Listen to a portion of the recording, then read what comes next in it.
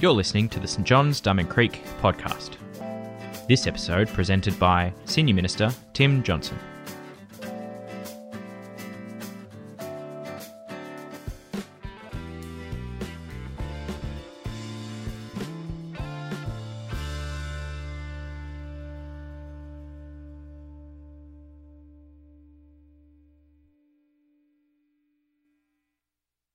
Good morning, St. John's. I hope you're doing well. It's great to be a part of your service today.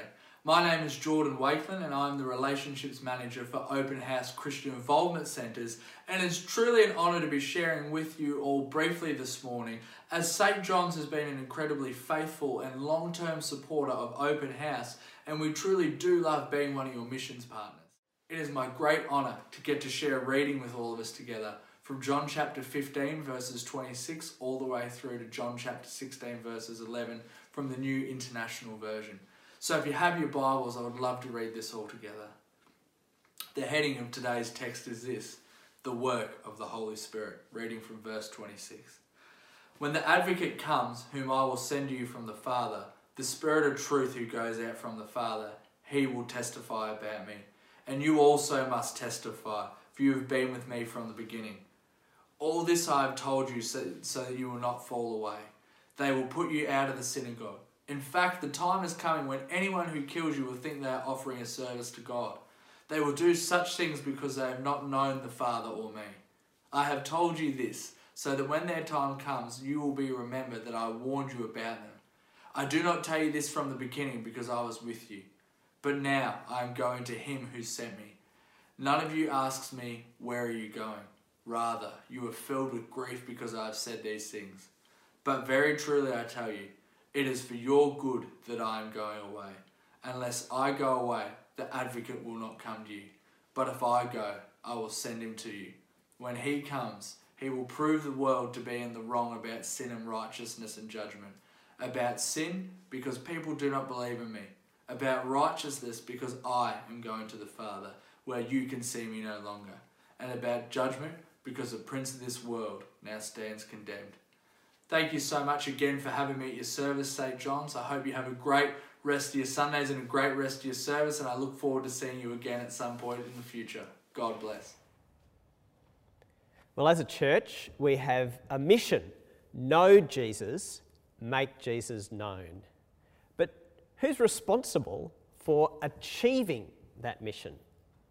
If we want people to know Jesus, to grow in relationship with Jesus, to know him personally and to deepen that relationship, and if we want to share Jesus with other people, that they too can know Jesus, be in relationship with him, know the life that comes from knowing Jesus, who's responsible to achieve those things? Is it the senior minister? Is it ultimately my job to make sure those things happen? Or maybe the staff team are responsible for doing that. We're paid to work in the church, so maybe it's our job to make those things happen. Or maybe it's the leadership across the church, including our wardens, our parish council, our life group leaders, youth and children leaders, and other leaders throughout the church to achieve that mission. Or maybe it's all of our job to do it together. It is a church mission after all, so maybe all of us who are followers of Jesus and part of St. John's need to achieve that mission together.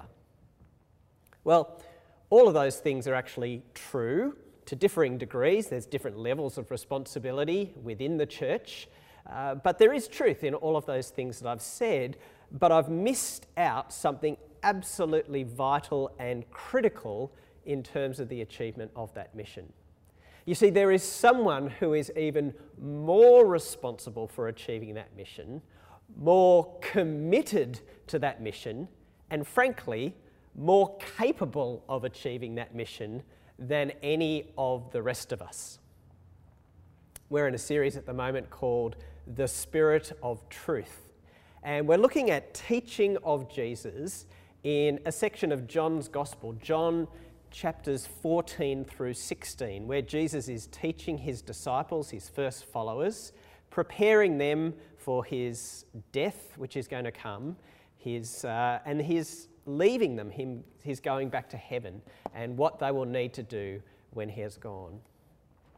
And we're looking at what Jesus specifically teaches in these sections about the Holy Spirit, or the Spirit of Truth, as the series is called, and as Jesus refers to the Holy Spirit throughout this section. So I'd love you to grab your Bible, as Kirk encouraged us earlier, to have a Bible open and have a look at it together, or a Bible app, so that we can unpack this passage together. Here's how it starts, verse 26. When the Advocate comes, whom I will send to you from the Father, the Spirit of truth who goes out from the Father, he will testify about me. I saw a couple of weeks ago that one of the terms that Jesus uses in this section for the Holy Spirit is this term advocate. And an advocate is one who is called to come alongside and help someone. And it sometimes has a bit of a legal courtroom flavour to it. And that's the case in this section particularly as well. The Spirit here testifies to Jesus, stands up and gives testimony about Jesus. The Holy Spirit's almost like a promoter of Jesus, someone who markets Jesus and speaks about him to other people. He wants people to know how great Jesus is. Because, put simply, Jesus is a big deal. In terms of God's plans for the world, in terms of the whole of history and the direction that the world is going, Jesus lies at the centre of all of those plans.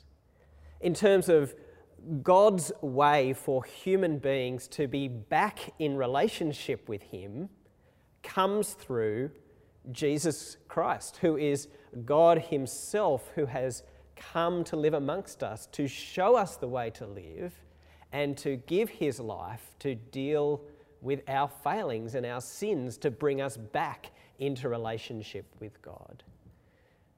Jesus is the one that God has put in charge of the whole world, as the one who rules over everything, who people need to respond to, and who will show us the best way to live. Jesus is a big deal. And the Holy Spirit's job, or a key part of the Holy Spirit's job, is to testify to Jesus, to point people, to direct them to Jesus. Earlier in John 14 and verse 6, Jesus has said of himself, I am the way and the truth and the life. No one comes to the Father except through me. So Jesus himself has spoken about his critical importance, that he is the way to come to God, that he provides the truth about God, and he is the one who provides the fullness of life. And the Spirit agrees with Jesus, and a key part of his mission is to point to Jesus, to testify to him, and to show people that Jesus is the one that we need to respond to. But the Holy Spirit doesn't do this on his own. We go on in verse 27. And you also must testify, for you have been with me from the beginning. There's a special job here for the first disciples of Jesus. They're the ones that Jesus is speaking to immediately in this context. They have been with Jesus, they've heard the things that he's taught, they've seen the miracles that he's performed, they've seen the quality of his life. They've been with him right from the start, and so they can tell people and testify about Jesus to other people. So it's their job to do it alongside the Holy Spirit who'll be testifying about Jesus. Well, what about us? If we're followers of Jesus in 2020, do we have a role to testify to Jesus in the same way that the first disciples did? Well, it's not exactly in the same way. We haven't directly heard Jesus' teaching and seen him in action. But we do have what the first disciples wrote down in the Bible, their records of all of those things that have happened. But it is our job to give testimony to Jesus, to speak to people about his impact in our lives, to speak about the truths that we know from those first disciples because we've read them and understood them, believed them, and put them into practice and seen that they've worked. So we too do have a role to testify to Jesus, but we do it alongside the testifying work of the Holy Spirit. Now, I reckon that this is both harder and easier at the moment as we're in restrictions here in Melbourne. It's harder in one sense because there's not really the incidental conversations, the so-called sort of water cooler conversations at work or the locker conversations at school, where you're just chatting with people about life and there's opportunities to just speak into that about our relationship with Jesus, to speak about what he means to us, to talk about our involvement in church and what that means to us. It's harder in that sense because there's less incidental conversations. And let's be honest, like any conversation when you're wearing a mask out and about is awkward. I mean, you don't have to say, can I tell you about Jesus for people to balk. If I'm in the fruit shop and say, do you mind if I get to the carrots? People balk, because, you're in my space and I'm worried about you breathing on me, right? So it is awkward at the moment to have those conversations. So in some ways, it's harder. But in other ways, it's easier. Some research just last month have shown that there is a real openness amongst Australians to speak of spiritual things. So McCrindle researched some Aussies, and that research showed that 35% of people said that they were praying more at the moment. And 41% of people said they were thinking about God more. So it's quite likely that your schoolmates, your workmates, your family, your friend are actually thinking about God at the moment more than they would otherwise be doing. So there's a real openness about people to think about God, to think about spiritual things, and an opportunity for us to testify to Jesus in that moment. Another way that it's easier is because everything's digital, this is recorded, you're watching in your own homes, it's quite easy to share things. You can send someone a link. It's less threatening than to get them to physically turn up to a building. You can share it and they can take it or leave it. It's quite open for people to just check things out from a distance without having to commit themselves too much. And hey, maybe that's you. Maybe you're watching today because one of your friends or a family member sent you a link to our church service and you thought, yeah, I'll give that a go. It's great to have you. We're so glad that you've joined us.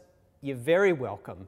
Please do keep exploring Jesus because we reckon he's the real deal and he's the most important person who has ever lived and the way that we can have a relationship with God. So we're glad that you've taken up that offer and you're checking things out.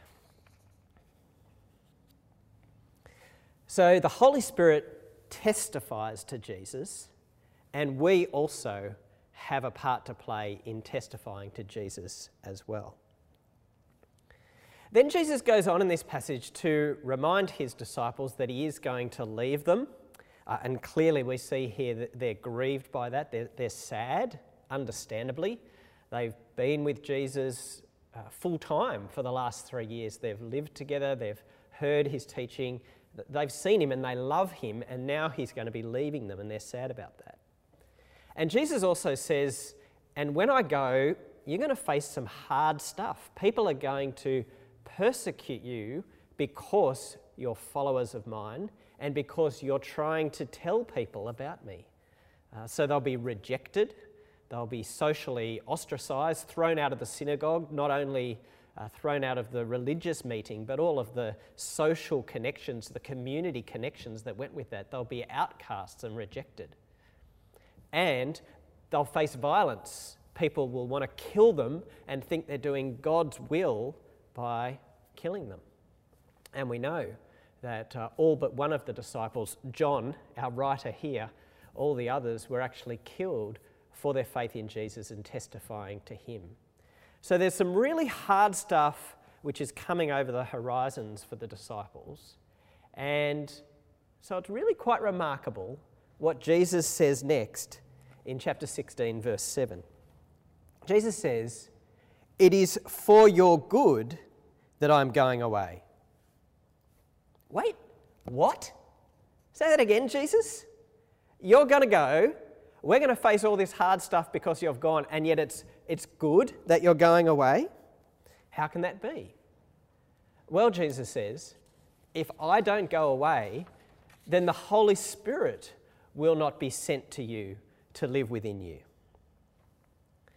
We need to understand what Jesus is saying here in the wider context of God's plans for the world. In terms of God's plans for history, Jesus, who is God himself coming into the world, is the centre of God's plans. And he lives amongst us, shows us how a true human being should live.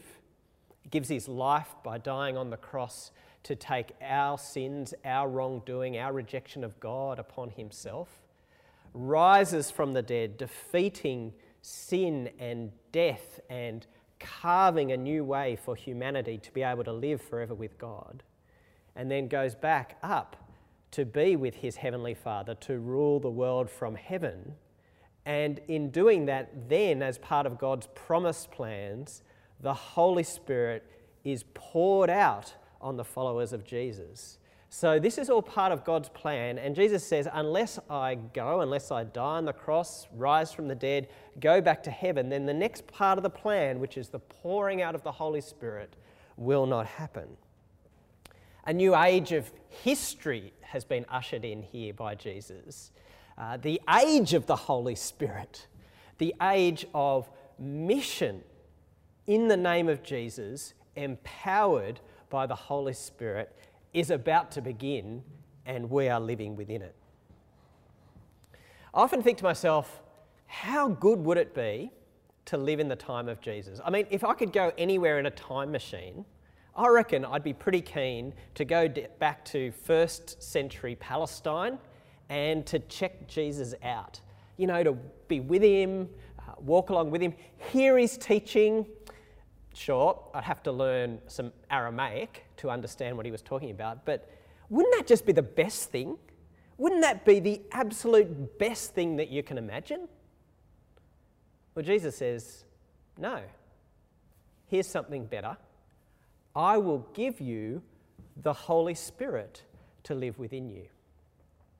The Holy Spirit is not the runners-up prize, the participation award, thanks for trying, where Jesus is kind of first prize.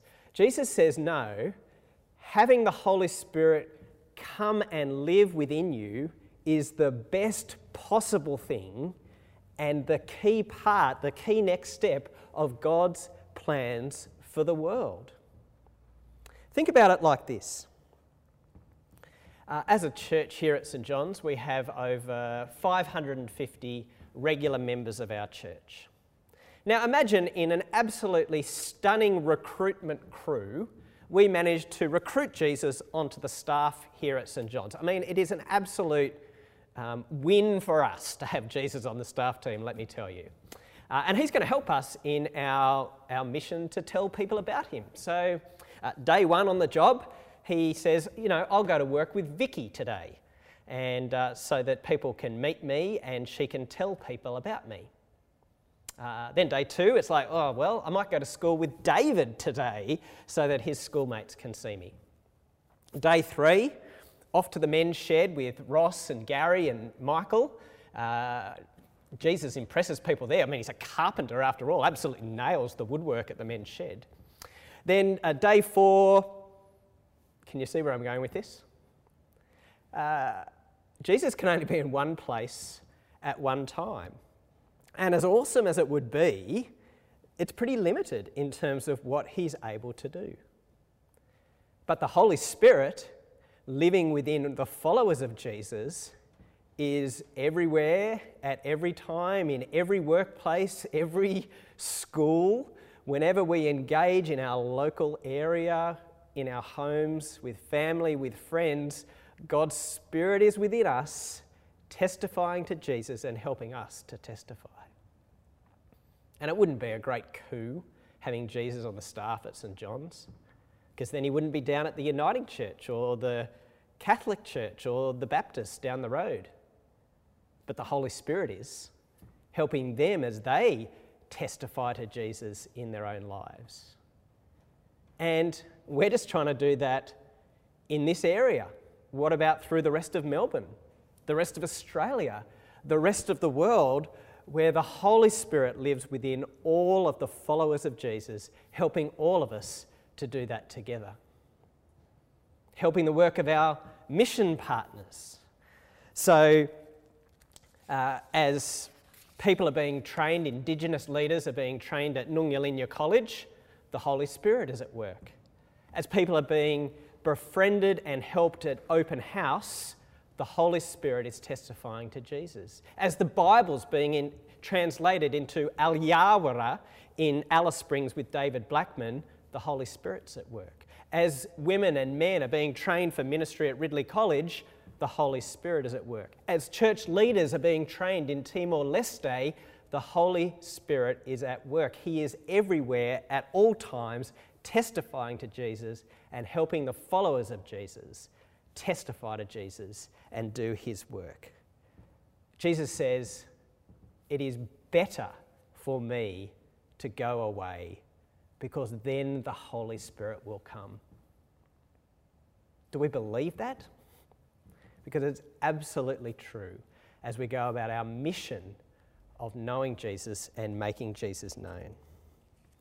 How limited, how constrained, how small would the testifying to Jesus have been if Jesus had have just stayed around in one place, in one time?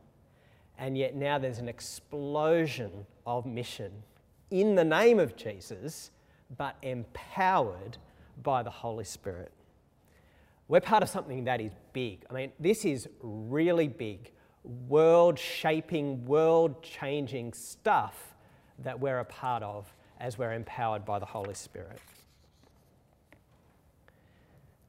So this is going on all over the world, and this is going on in each of our lives and in the spheres that we move in each and every day. But how does it work in practice? What's our job? What's the Holy Spirit's job? How does it work together? Well, Jesus unpacks a bit of that for us in verses 8 to 11 of our passage. Here's what he says about the Spirit and his work.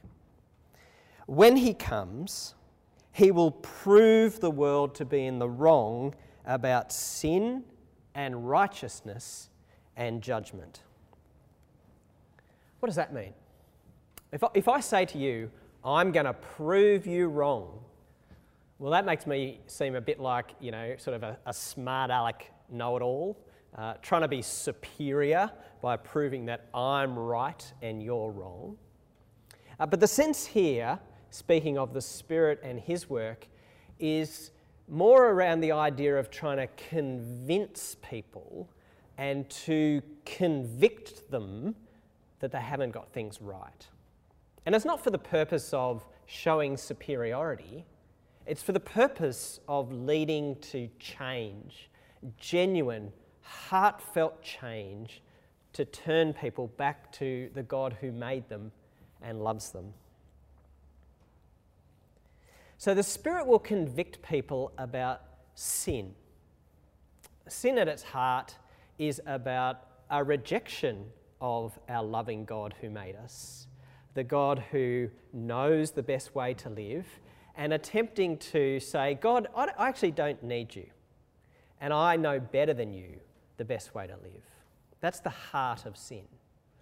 And so Jesus says that the Spirit here will convict people of their need to believe in Jesus. Again, Jesus, who is God himself, having come to live amongst us, and yet people still rejected Jesus, God in the flesh, in their midst.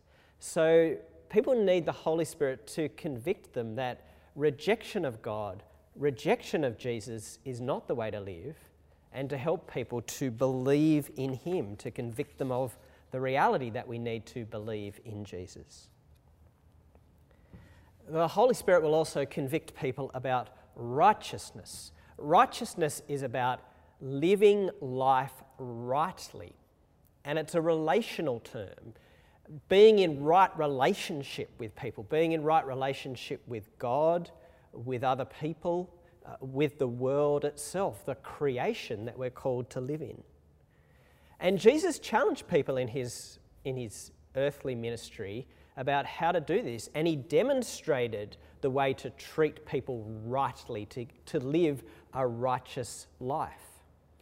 But as he says here, he's going back into heaven. People can't see that in action, and so they need the Holy Spirit to be at work to convict people about right living and the best way to do relationships, and to empower us who are followers of Jesus to live out relationships rightly and to love people well, so that people can actually see a different model for the way to do relationships.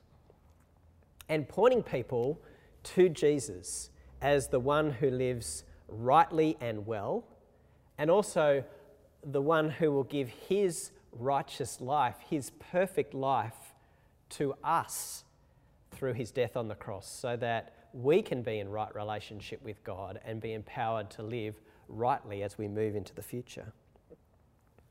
The Spirit will also convict and convince people about judgment. Because God is God, we can't go on rejecting him forever.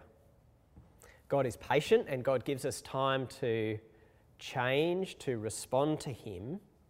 But at some point, whether it's when we die or, as Jesus says, when he returns, at some point we will have a face-to-face interview with God, and we will have to give an account for our lives.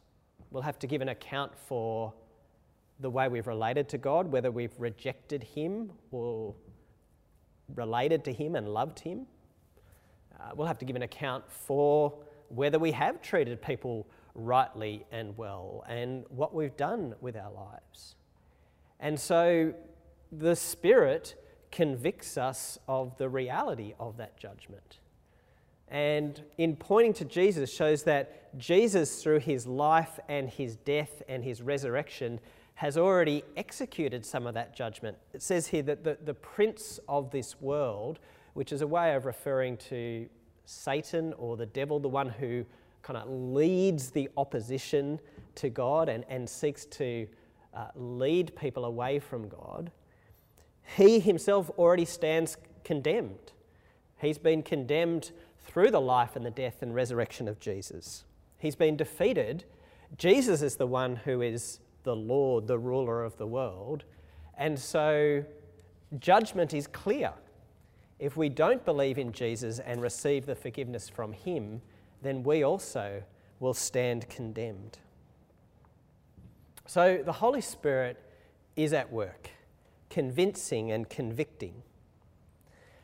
And if you're not yet a follower of Jesus, maybe you're experiencing something of exactly this in your life at the moment. Maybe there is this sense that you can't get out of your head, a feeling just tugging at your heart, that things are not quite right with you and God, that you need to be in relationship with God, that maybe your life isn't all that you want it to be in terms of treating people rightly and well, that if you had to face God's judgment, that it wouldn't be favourable. That's the Holy Spirit at work, just to name what is happening in your experience. That is the Holy Spirit trying to convince you and convict you of those realities. But he doesn't want to just leave you sitting and wallowing in the discomfort of that. His job is to point to Jesus and to point you to Jesus, to the one who forgives our sin through his death on the cross, the one who offers us his righteousness so that you can be in right relationship with God and be equipped and empowered to live life rightly and well. The one in whom there is no condemnation if you trust in Jesus, because he's already taken the judgment of God for our sins on himself on the cross so that we don't have to. If that is you, please don't ignore the convicting work of the Holy Spirit in your life. Please listen to what he is saying. Please listen to his testimony pointing you towards Jesus. And we as a church would love to help you with that. If you want to know more about what you need to do, how you can respond, or questions that you've got, we would love to help you. Please connect with us at stjohnsdc.org.au, and we would love to help you on that journey. What about for you who are already followers of Jesus? What does this passage mean for us as we think about the work of the Holy Spirit in testifying to Jesus, convincing and convicting people, and our own task to be testifying to Jesus? Well, it's a good reminder of what bit is our responsibility and what bit is not. Yes, we do have a responsibility to point people to Jesus through the way that we live, through the words that we speak, through sharing our experience of Jesus with other people. But we by no means do this all on our own. And I hope it would help us to relax a bit when we do try and share Jesus with other people, that we have a part to play in that, but we will never argue another person into a relationship with Jesus. And we can't reach into another person's heart and convince them and convict them that there needs to be a life change and a turning to Jesus. We can't do that. It's beyond our pay grade. It's beyond our abilities. But God can do it through the power of his Holy Spirit, working in people's hearts, convincing and convicting them about sin, righteousness, and judgment.